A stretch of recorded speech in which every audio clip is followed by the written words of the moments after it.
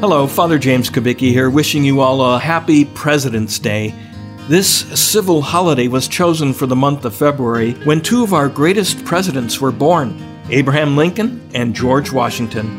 The latter, on September 17, 1796, gave what is known as his farewell address to the nation.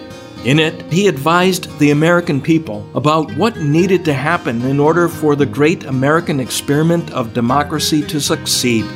I invite you now to listen carefully to these words of George Washington's farewell address.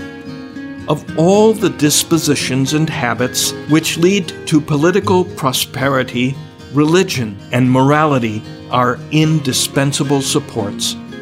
In vain would that man claim the tribute of patriotism who should labor to subvert these great pillars of human happiness, these firmest props of the duties of people and citizens.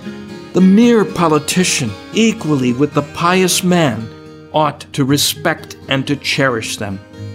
A volume could not trace all their connections with private and public felicity.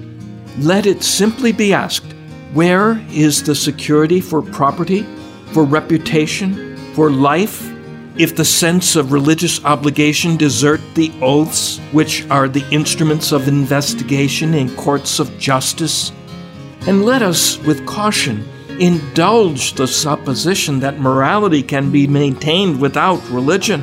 Whatever may be conceded to the influence of refined education, reason, and experience, both forbid us to expect that national morality can prevail in the exclusion of religious principle.